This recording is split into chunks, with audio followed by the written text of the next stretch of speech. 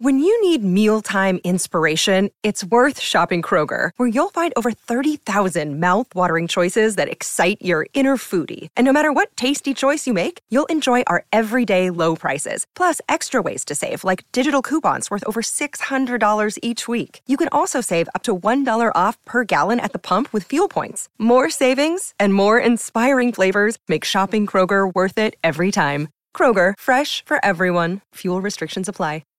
Okay, and welcome back to Talking Knicks. I'm Tom Piccolo, recording this on a Sunday afternoon after the Knicks just finished up a 1-2 week. They lost at home to Atlanta before beating a shorthanded 76ers team in Philly, then wrapped up the week by falling at home to a Celtics team that really couldn't miss. So we're going to talk about the games a little bit, as well as Thibs seeming to find a bit of flexibility, maybe using a little bit of his imagination in his lineups.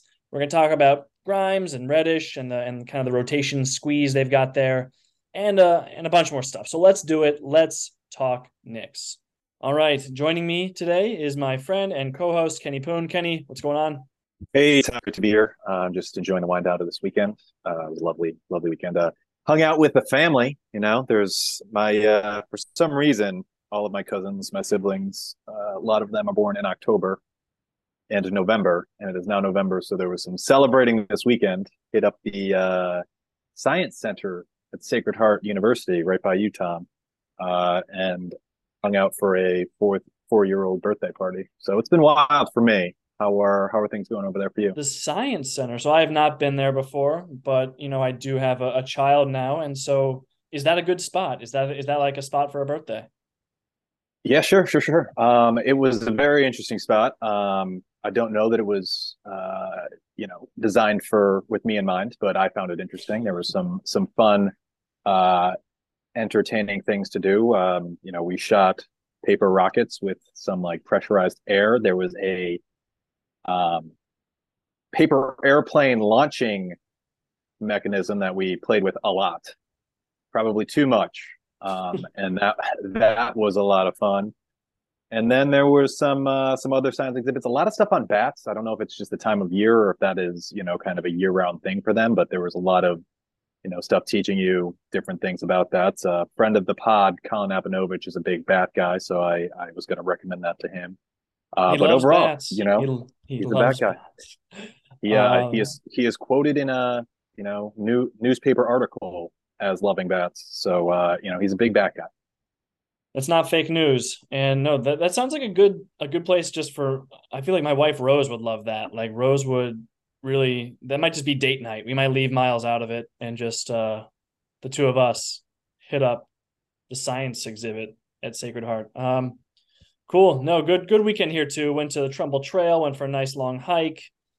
Dog, baby, a lot of hiking, stuff like that. It was a nice weekend. Got an extra hour of sleep, which was needed, and I actually took advantage of it, so that was good. But there were also 2 Knicks games this weekend, so how good could it have really been? No, it was fine.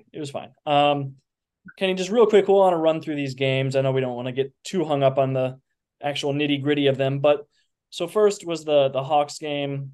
It was at home, and the Knicks lost 112-99. The score was probably, that didn't indicate kind of how much of a blowout this really was, particularly in the second half. Like, I should say in the third quarter specifically. But like the Knicks went up big to start this one, went up big early, and then in the back half of the second quarter, and then throughout the third quarter, they really lost it, let go of the rope, ended up getting blown out. DeJounte Murray just crushed us.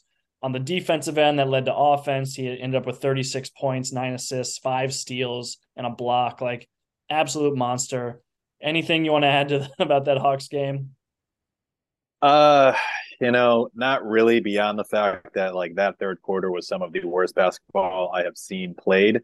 I think it is worse than the Knicks are as a team. It was just, a disastrous quarter, and in no small part due to DeJounte Murray's disruptiveness on the defensive end, but also he was just hitting shots, which is, he's a good player. What can you do?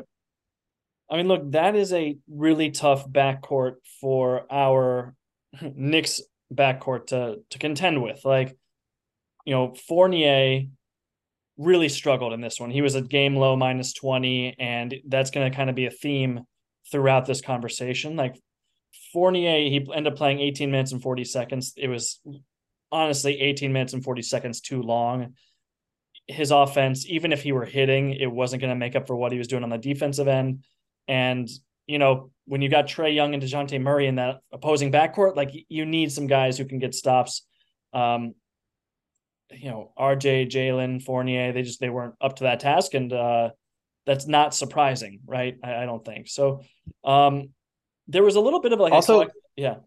Yeah, just one thing, like it surprised me a little bit, but I believe they said that, DeJounte Murray had 36. I believe they said that was his career high, which, maybe I don't watch enough of DeJounte Murray, but based solely off of this game, that surprised me as a career high for him. Yeah, I know he's like always a very balanced player. Like last season, he put up ridiculous points, totals across the board with points, rebounds, and assists. But maybe he's not like a pour it in type of player. But I feel like there was a kind of like a collective meltdown a little bit for Knicks fans after this one. Like the loss was really that bad. There's kind of that baggage where we lost to the Hawks in that first round of the playoffs when we were the 4 seed two playoffs ago. So the vibes were really bad following that game, and the Knicks didn't do much to kind of turn the car around with the beginning of that Philadelphia game. I feel like they came out kind of slow and sluggish. There was some reversion to some bad tendencies, some Randall centric offense, but I don't know. Like Kenny, halfway through that one, were you thinking like, oh, this season is really on a downward trajectory, or were you kind of keeping more of a level head throughout this one? I mean, I feel like I am the level head guy. And the point that I keep bringing up on Twitter, because I think you're right about after the Atlanta game, like people were calling for Tibbs's head, and it's just like, if you, and I keep saying this all the time, but like if you laid out those games ahead of the season, we have beaten every team we're supposed to beat, and we have lost to the teams that you're supposed to lose to in every one of those games. Philadelphia, like ahead of the season, you would have said that's the game we would lose, given that in this game they were missing both James Harden and Joel Embiid. So maybe that one flips. And I know also the Knicks, I think were the betting favorite in the Hawks game, but still, I don't know. At the beginning of the season, I think when we did the where do we think they're going to finish, I think we had the Hawks ahead of them. So like I feel like there was a certain point of the Hawks game was some of the worst. The third quarter was the worst basketball that I've seen in a very long time. But at the same time, that's like one quarter in a season. So I even like with that, and I wasn't too, I wasn't out on the season. I wasn't out on Tibbs after that. The beginning of the 76ers game did make me nervous because it did come immediately after the Hawks game, and you're hoping that they come out kind of strong and put that behind them. And at that point, I was like, maybe I was a little too lenient on them, and like maybe they are just a bad team. So it's tough to say kind of how I was feeling in the moment, because I think you are aware of this. I was only getting news from you and Greg, so I watched it later and I was aware of how it ended, but it was a bad look. Yeah, and I think that part of it was like Randall was struggling, and again he was too much of a focal point in this one. Like Jalen Brunson was actually pretty solid. Like he finished, even if you're just looking at the box score, he was 7 of 15 from the field, 8 of 9 from the free throw line, 7 assists to 1 turnover. Like these are solid numbers. He was plus 11 on the game. And it's just like Julius Randle had finished with 6 turnovers. Some of them were really ugly and at key frustrating times. I think that what turned this game around completely was when Cam Reddish and Obi Toppin came in the game. The fourth quarter completely flipped. The Knicks had a nice comeback and ended up pulling this one out. Toppin hit a couple clutch threes. Cam Reddish had some nice. He had a really nice steal at a crucial moment and finished 4 of 4 from the field. Like Cam Reddish was even though he only played 15 minutes, I felt like he was one of the most impactful players that we had in this one. And I'm one of Cam's, kind of biggest critics at times. He was awesome in this one. Like we needed him every minute of his play. So that was encouraging. Like, yeah, to your point there, the Sixers were without Harden and Embiid. So how really excited you could be about this one is you probably temper that a little, but it's better than a loss. So we'll take that. And then that brings us to the last game it was last night. at home again against the Boston Celtics. The Celtics just came out firing. I don't know if there's too much more to this one than the Celtics set their franchise record for threes made in a game. Like that, they went 27 to 51. They hit that's 53% for those counting at home. They were on fire. Some of that was insane shot making. So part of it was, yes, the Knicks had a ton of defensive breakdowns, but I think that on the offensive end, it was one of the more encouraging games I've seen. I thought that, the Knicks still put up 118 points against a solid Celtics defense. Granted, without Robert Williams, without Al Horford. So like they were kind of missing that piece in the center, and that really showed that Blake Griffin started at center. But even so, offensively, there was a lot of good. Defensively, I thought it was, some of the worst defensive execution we've had this season, but we can get into that a little later. Yeah, and I think, you touched on a point that I think went overlooked by a lot of people because, again, like this was a loss and a loss is a loss. But the Knicks offensively, like they performed incredibly. The defense was the problem, but like offensively, they shot 51% from the field, 40.7% from the three. They made 11 for 27 from three, and then they made 15 of 16 free throws. So like offensively, they did what you want them to do. I think I had talked to you and Greg kind of offline throughout the game about, RJ Barrett had a great looking stat line, but he did have, 6 turnovers. And to me, some of those turnovers were like absolutely awful. And even, he went 9 for 15 shooting and starting the game. Some of those misses were just egregious. I think his first attempt of the game was, a little floater in the lane and he just completely missed the rim from maybe a foot and a half away. So some of that was concerning, but, it was good to see him turn things around as the game progressed, at least, in the shot making arena. I know he continued to have turnovers throughout the game. But the biggest kind of thing that I took away from his performance is he did go 6 for 6 from the free throw line, which is something that he's been working on a lot. So that was, very encouraging. And it was despite the fact that the Celtics, set their franchise record for threes made, this was a close game until, the waning minutes of the fourth quarter. So that was, promising. Yeah. And I think, to your point about like box score watching versus actually watching the games, I mean, RJ Barrett scoring 27 points on 15 field goal attempts it's elite for him. Like that is almost unheard of. But again, to your point, like we watched those 6 turnovers. Some of those led to wide open threes in critical moments for the Celtics. It was really, some of those were absolutely devastating, like backbreaking type of turnovers. And he also missed that wide open left-handed layup. I think Mike Breen called him seething like multiple times after that. So like, I'm not trying to be critical. You're going to take a 27-point game from RJ and that kind of efficiency. It's just cleaning up. There are times when he looks like he has predetermined what he wants to do and he's not reacting to the defense. He's kind of just trying to impose his will. And it really, it doesn't work at this level. So you have to really be able to be in tune with what the defense is doing and kind of react to that. Julius Randle put up 29 points on 19 shots, made all of his free throws. He looked good as well. Like this was he played 40 minutes. It was a big Randle game. He was really aggressive, especially without the defensive enforcer in the middle for Boston.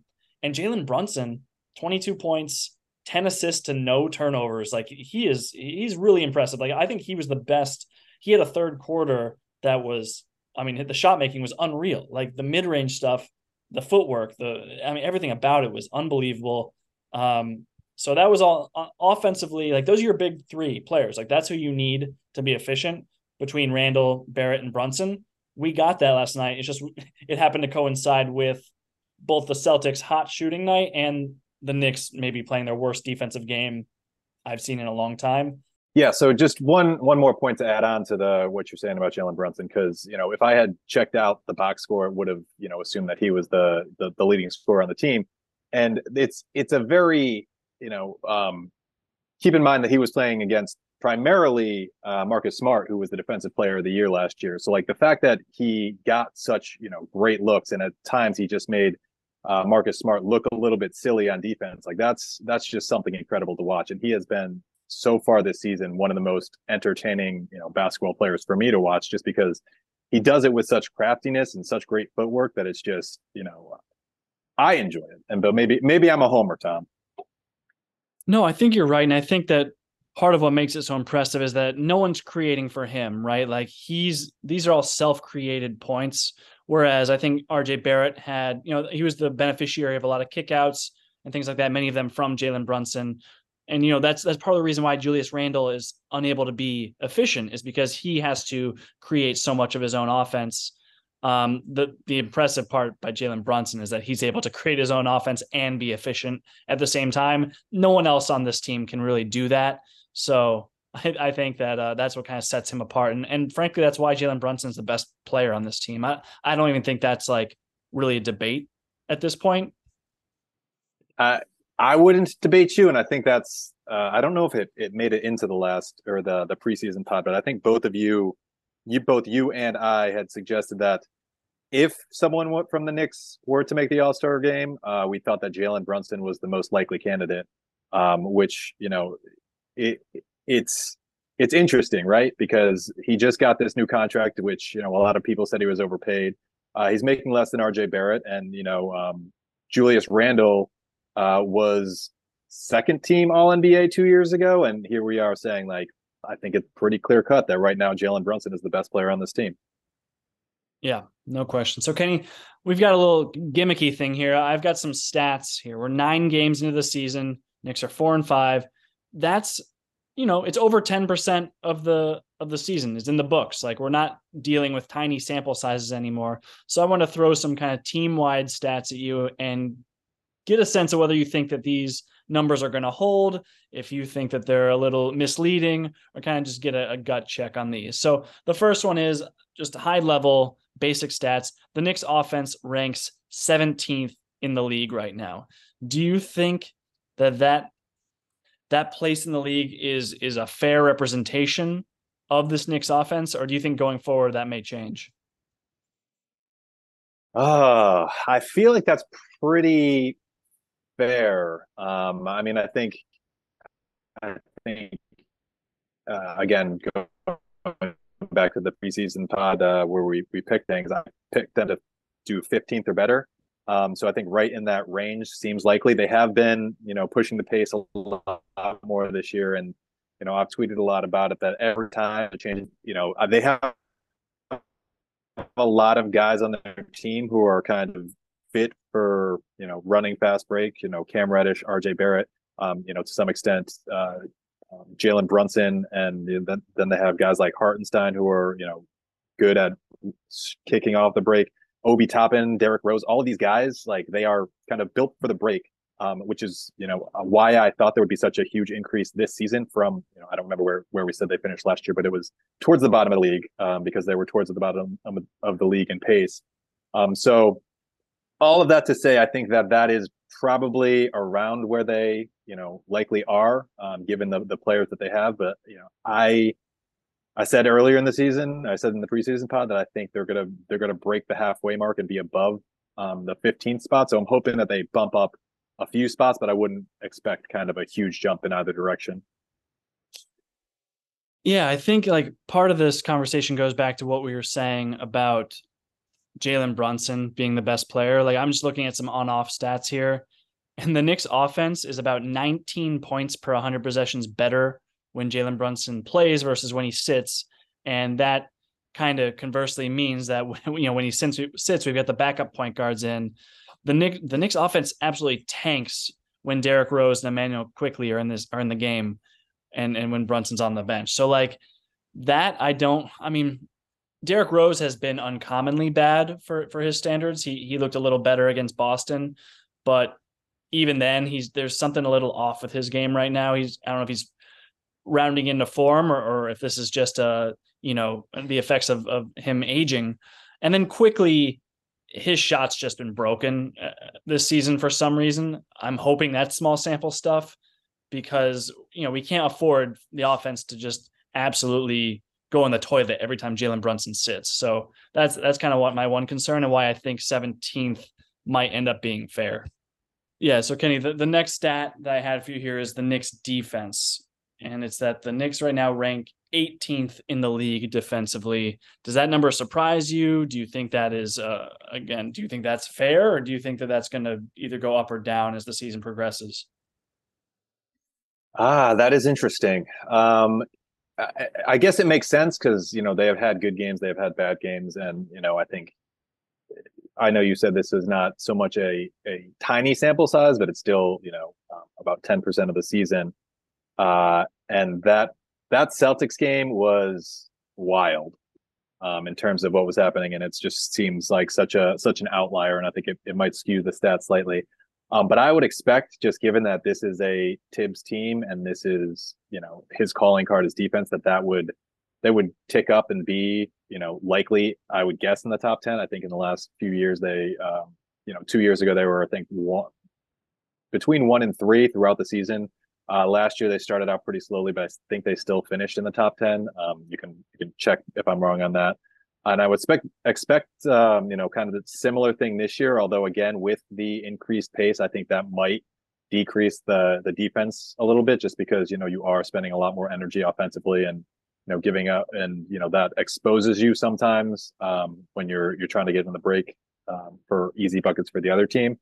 So I think their defense, I would expect it to improve. I would guess around 10 is where I would put them at the end of the season.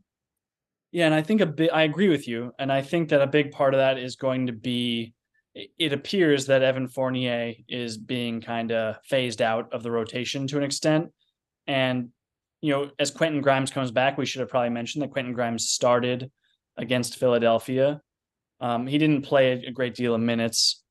I believe he played, I have it right here, he played just 15 minutes that game, just 0-1 from the field, and the Knicks got crushed while he was in. But he's obviously going to round into form. He's going to get time, and then we saw Cam Reddish start in the game against the Celtics, and so that's kind of where it looks like they're going with at the 2 or the 3. Like, they're going to have a bigger defensive-minded wing. And Evan Fournier, I mean, he got 10 minutes against the Celtics, and Quentin Grimes didn't even play. Like, that's granted, he played terribly.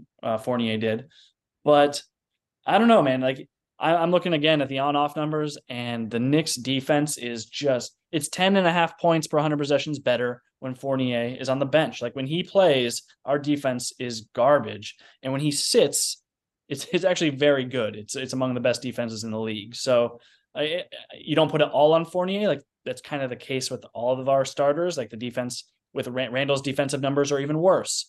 But Evan Fournier has proven that he is not a good defender. He provides zero in the way of, keeping his opponents out of the paint and walling off drives. So I'm expecting that the fewer minutes Fournier gets, kind of the better the defense is going to look.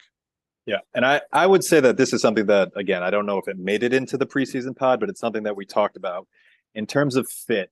And it's why I think both of us said that, Grimes should be the starter, because, he is a better defensive player, and Fournier, his ability to create shots for himself is better on the bench where they don't have as many creators, and his weakness defensively can be hidden a little more against second units than it can be against first units. So, I agree with kind of all of those points. And at the same time, what we saw in the Celtics game is when you have these kind of shifts in the lineup, there are some growing pains, because I think there was, you pointed it out on Twitter, there was a lot of miscommunication. There was a lot of people not knowing kind of what the other guy was going to do, and I think part of that stems from not playing a ton of minutes together prior to Mitchell Robinson got injured, and so Hartenstein was taking a lot of his minutes, and then Cam Reddish coming in. And I don't put too much stock in Grimes not playing last game. I think it was the second out of a back-to-back and him coming off of injury, so I think that had a lot to do with it. But like Cam Reddish stepping into that role rather than putting Fournier back in, I think there's some chemistry and communication that needs to be built over time, and I think it will be built over time. I think there's just going to be some growing pains along the way. And I like the idea of having kind of a bunch of big wings in the lineup, like starting both Reddish and RJ. That makes, basically, you're able to switch kind of 1 through 4. Like, Randall's a better switch defender than he is in drop coverage. Like, when he's actually engaged and on the ball, like, Randall can move his feet. We've seen it before. There were viral clips of him D'ing up Luka in years past. Like, he is mobile for his size. He's strong and he's competitive. It's just when he's off ball, that's when he can there are lapses.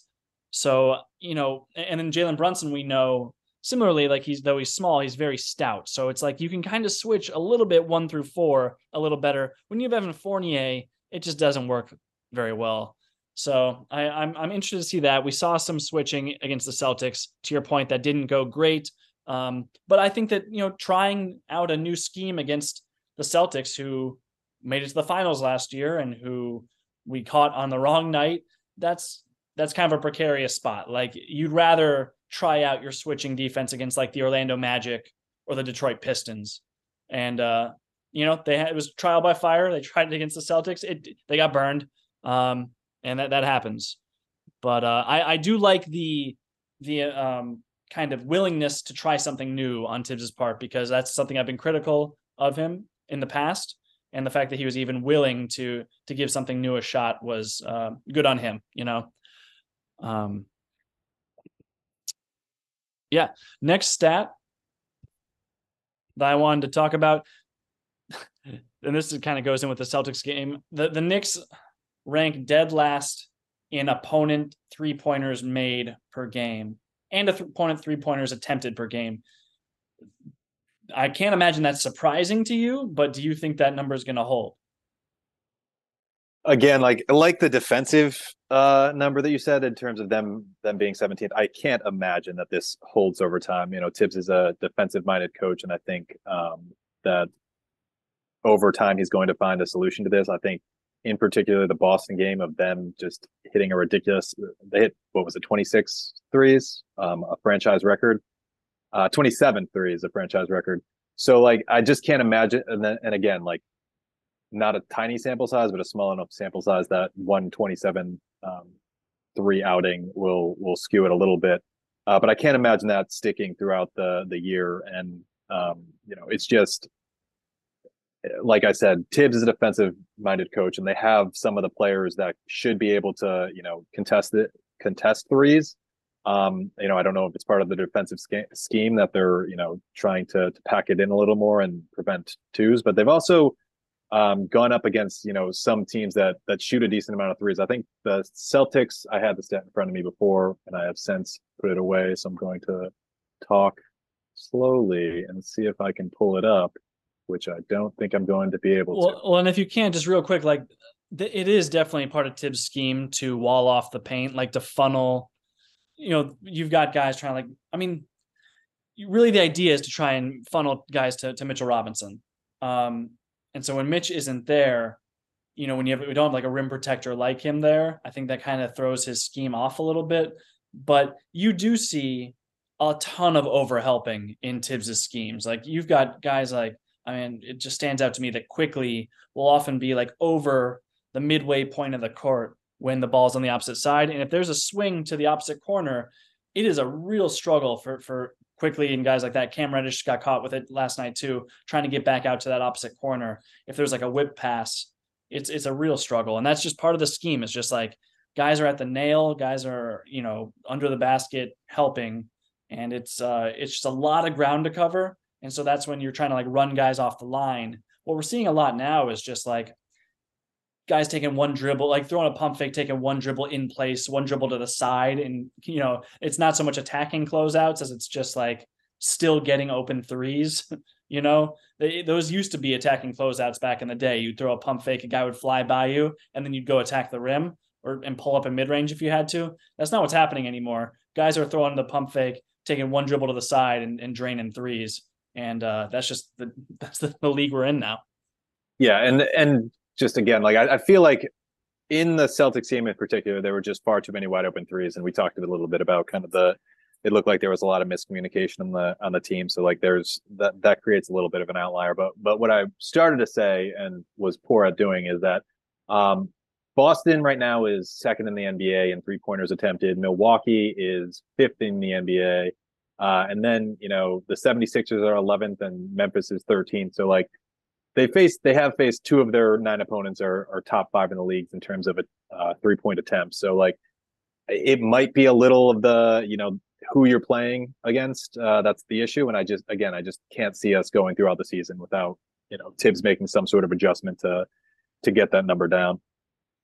Yeah, man. So we kind of touched on it earlier, this whole kind of trifecta of Cam Reddish, Quentin Grimes, and Evan Fournier. We've had 3 different starters at shooting guard in the last 3 games. And so I'm curious what your thoughts are. Like, do you think, and there's a little bit of a squeeze here, like, do you think that Fournier is going to get, like, kind of whatever happened to Kemba Walker last season, taken out of the rotation?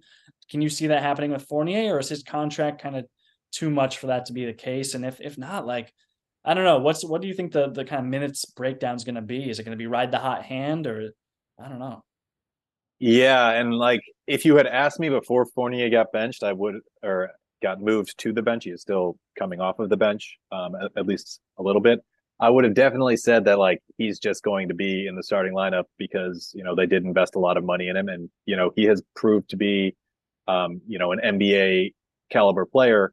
His fit on this team isn't great, and he is coming off of kind of a very long summer of playing basketball in Europe for Team France, where he was, by all accounts, one of the best players on Team France. That included, several NBA players.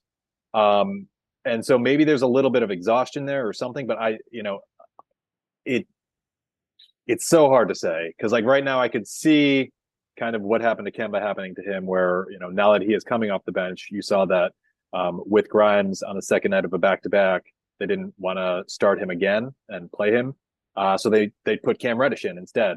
And that would have been, if there was any question, Fournier would have gone back into that starting role. But like the fact that he didn't tells me that, they're pretty committed to him coming off the bench at this point. And then, like you said, when there's, a full 11 bodies in the rotation, someone is going to fall out. And, Cam Reddish has been hot and cold. Fournier has had, very few moments of hot, but like he is a more known quantity than Cam Reddish is. Like, and it's so hard to say, but like I would right now lean towards there is a possibility of him kind of getting squeezed out of the rotation, just based on the fact that Grimes and Cam, like he has played the worst, given that Grimes has only played maybe 15 minutes, and he was a minus 20 in those 15 minutes. I think that they are expecting better things out of him, and Cam Reddish has played better than Fournier to this point. I mean, so do you put any stock into the whole like Grimes was kind of taken off the table in Donovan Mitchell conversations? So like you have to see what he's about. You have to give him time because of the organizational priorities. I mean, I think I look at it the opposite way. I think the reason he was off the table is because you think that he is a good player. And if you think that he's a good player, and last season he was a good defender, he was a good shooter, and that's stuff that the Knicks need from their, starting 2 or 3, depending on what you label RJ as. So I think that that's the reason he's going to get minutes. And because you think all of those things, that is why he was off limits. So like, I don't think because he was taken off the table there that you have to play him. I think that you're going to play him because you think that he's a good player. And so even if he struggles to start with, I think, what he showed last year and everything kind of, that he adds in terms of like what I was just saying, that Fournier doesn't really fit with this team. He adds to a lot of the issues that the Knicks are trying to address. So I think he's going to get those minutes. Yeah. So who would you start, Reddish or Grimes? Both are healthy, and like Grimes is rounded back into form. I would start Grimes. Again, I think that and it's something that we talked about a lot, and we talked about it with Fournier rather than Cam Reddish. But I think Grimes' shooting ability, defensive ability, and his ability to not need the ball in his hands helps. We've seen from Cam Reddish a lot that when he gets the ball, like he tries to create on his own. And again, like that is something that, would be more useful for him off the bench, just because we have RJ Barrett, Julius Randle, Jalen Brunson, all needing the ball in their hands. So if you add in Quentin Grimes and when he's healthy, Mitchell Robinson, as guys who don't need the ball and can kind of, space the floor in different ways, then I think that is a much better unit than it is with, another creator who, has some defensive liabilities on the other end.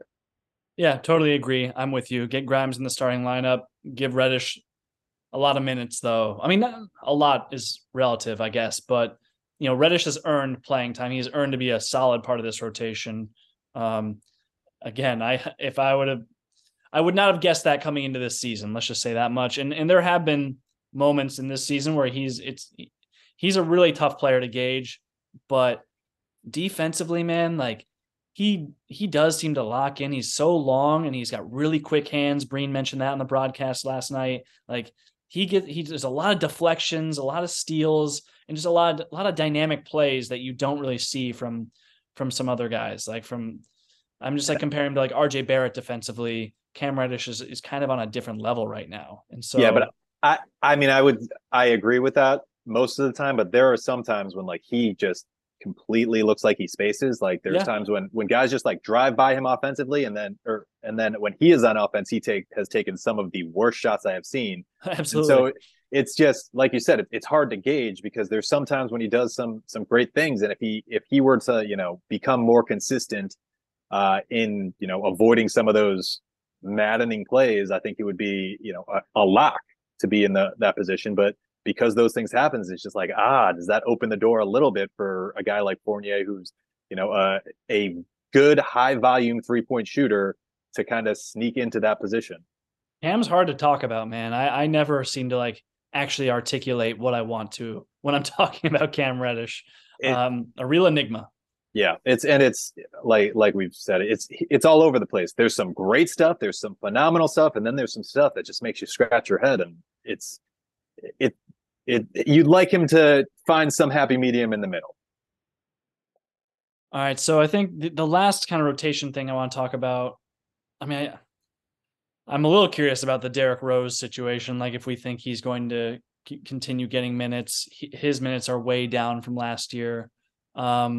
But I don't know. I guess we can start there. Any thoughts on Derrick Rose and his place in the rotation? Do you think it's up for grabs a little? I don't think so. Unless you think that, because Tibbs is going to stick with 10. And I don't. IQ has been very good at some things this season. He has been not as good at other things. So I think Derrick Rose is going to stick as your backup point guard. I think they're just kind of bringing him along slowly after he was injured all of last year.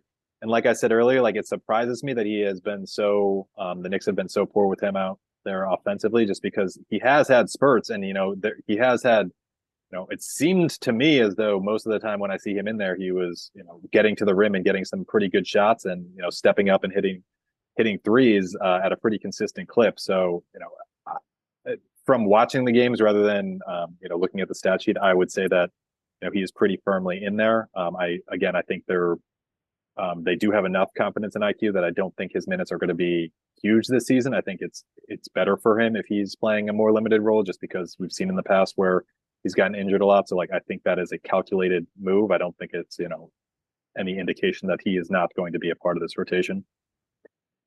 Yeah, I'm with that. And, all the Rose and Tibbs history there, I think that's, there's a lot there. So I think the last thing I want to get into is probably the most exciting thing that a lot of people want to talk about is, Randall and Obi's minutes. The fact that we saw Randall and Obi together against the 76ers and how successful that was. Obi then went on to only play just under 15 minutes? He played, just under 15 minutes in the Celtics game. And that was a situation where, Mitchell Robinson wasn't playing. So you had Julius Randle playing the backup 5, essentially. You would think that would have meant more Obi Toppin minutes. That wasn't the case against Boston. So I think for all the hope that Philly game gave you, that these two could play together, I think that just the fact that his minutes total was so low in the following game may have kind of dampened that a little. But what do you think? You like these two playing together? You like what you saw against Philly, or is it kind of more situational? I think it's definitely a situational thing, and I think Knicks fans, just based on what I've seen on Twitter, are a little too excited about this possibility, because you did see it a decent amount in the 76ers game, and you did see it in the Boston game for a little while, where they had Randall and Obi playing. But in both games, the team they were playing didn't have their starting center. So the Celtics were putting out Noah Vonleh, former Knick great, and Grant Williams in the center position, and that kind of gives you the ability to play Julius Randle at the center. And then the 76ers were playing Paul Reed and Montrezl Harrell. So again, that gives you the ability to go a little smaller. But I think normally, we've talked about it before, that Tibbs likes to have a traditional center in there. So I think it's something that's going to happen more than I would have expected at the beginning of the season, just based on what we've seen so far. But I think it's definitely going to be situational.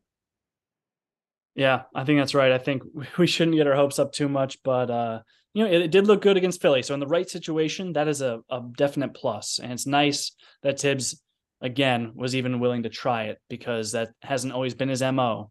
So, good on him again, even though I think he should probably do it a little bit more often, or just have more faith in Obi in general. Yeah, and I think let me just jump in right there. I think that might be part of it. I think they are bringing, and Tibbs is known for not really depending too much on his young guys that are developing. And I think that might have been part of the reason why Obi did not see as many minutes against the Celtics, because he was not having a great shooting game. I think he, contributed in other ways.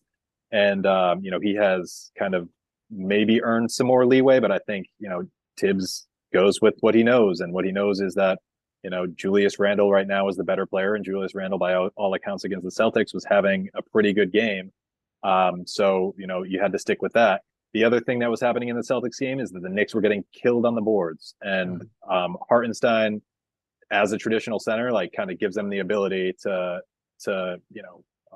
grab a few more of those rebounds, whereas Obi has been a little inconsistent. Hartenstein, yeah, Obi's really struggled to grab defensive boards. Yeah, it's been rough. But as I'm actually looking at the stats, it looks like the Knicks actually out rebounded the Celtics by 34 to. Knicks had 44, Celtics had 34. So maybe that was part of it, because Hartenstein had 14. But to me, watching the game, it looked like they were struggling a little bit more to get rebounds, but maybe I was misinterpreting that. No, but on the season, I'm looking at Cleaning the Glass right now. Obi Toppin ranks in the 15th percentile among bigs for defensive rebounding.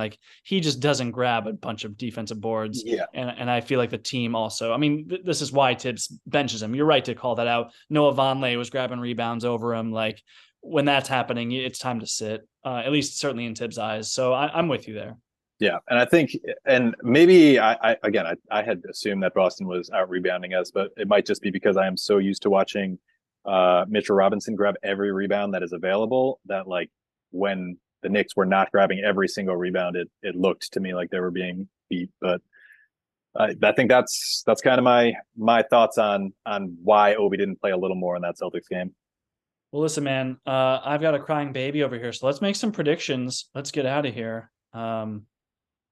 And we've had some tech issues, but I think we've weathered them okay. So Kenny, the upcoming week, we've got 4 games. We've got one at Minnesota, one at Brooklyn, then we're at home against Detroit and OKC.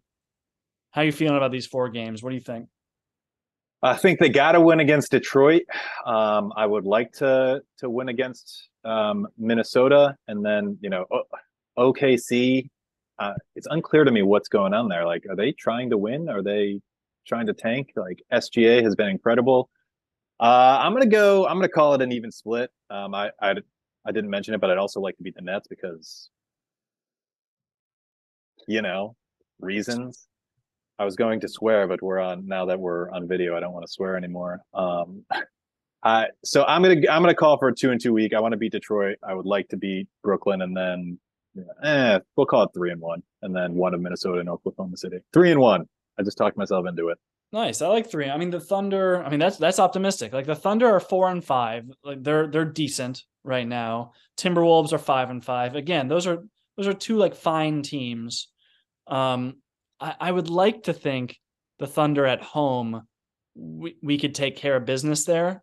That may just be optimistic thinking, but I like both those home games for us.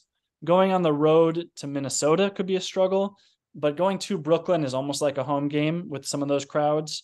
Not as much energy as there is at MSG, but I could see 3-1 this week, and we'd be having a very different conversation. I think there'd be a lot of optimism coming out of a 3-1 week. You wanna both go for that? Yeah, I'll go for 3-1. Let's do it. All right. Well, listen, everyone, thanks for listening. Thanks for, bearing with us for any tech difficulties we had. We're putting out more content. We've been putting out Instagram stuff, been putting out a lot of videos. We're on YouTube now. Please go subscribe to us on YouTube at Talking Knicks. We're trying to just do more stuff. And do more stuff. So far, so good. So yeah, if you can, subscribe to us on your podcast apps, give us a rating, review, all that stuff, all the likes, all the thumbs. We appreciate it. Thanks for listening. And hey, let's go Knicks. Knicks take.